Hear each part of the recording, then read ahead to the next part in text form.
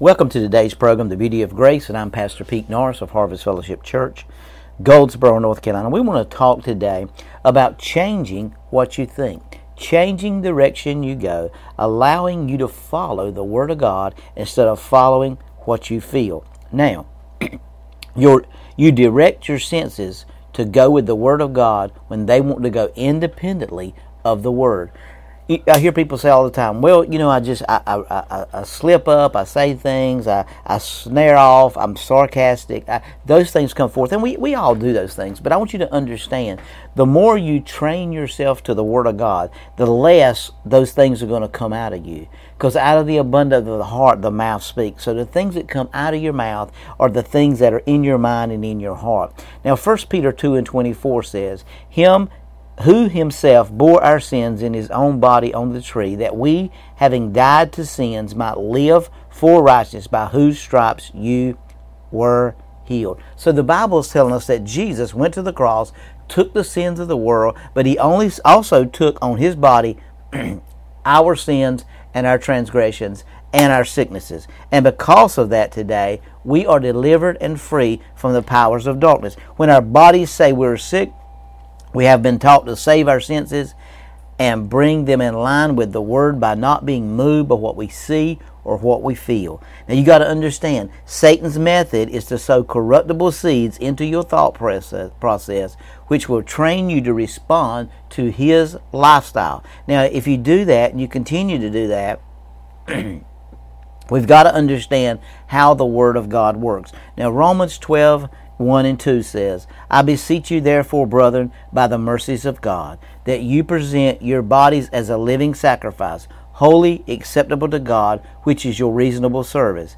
And do not be conformed to this world, be ye transformed by the renewing of your mind, that you may prove what is that good and acceptable and perfect will of God. So he says, have our minds renewed with the Word of God so we can prove the good and the acceptable and the perfect will of God. Now the word transformed in the Greek is that we get our word metamorphosis.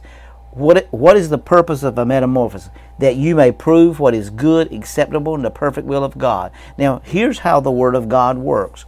The first thing that happens when the Word of God comes to you is you get revelation. It reveals truth. The more you attend to the Word, the quicker it takes you to transfiguration. The Word revealed begins to work the work of transforming you, to deals with your thinking, your attitude, your personality, your behavior. It affects and changes your life. As it continues its course, it will take you to manifestation.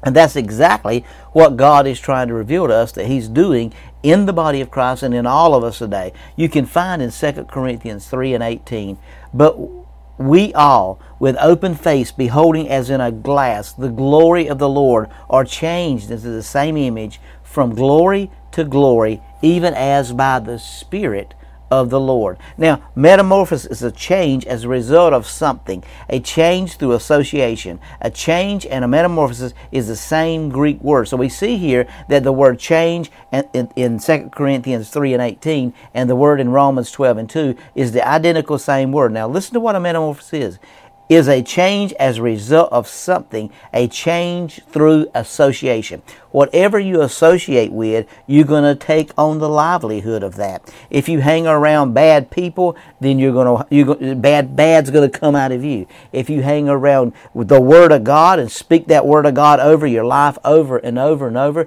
that Word's going to come out of you. When Christ is rising in your life, the Word of God is going to come out, and you're going to rise above situations. You're not going to give in to what you're feeling in your flesh, what you're thinking in your mind, because you're going to think the way God thinks.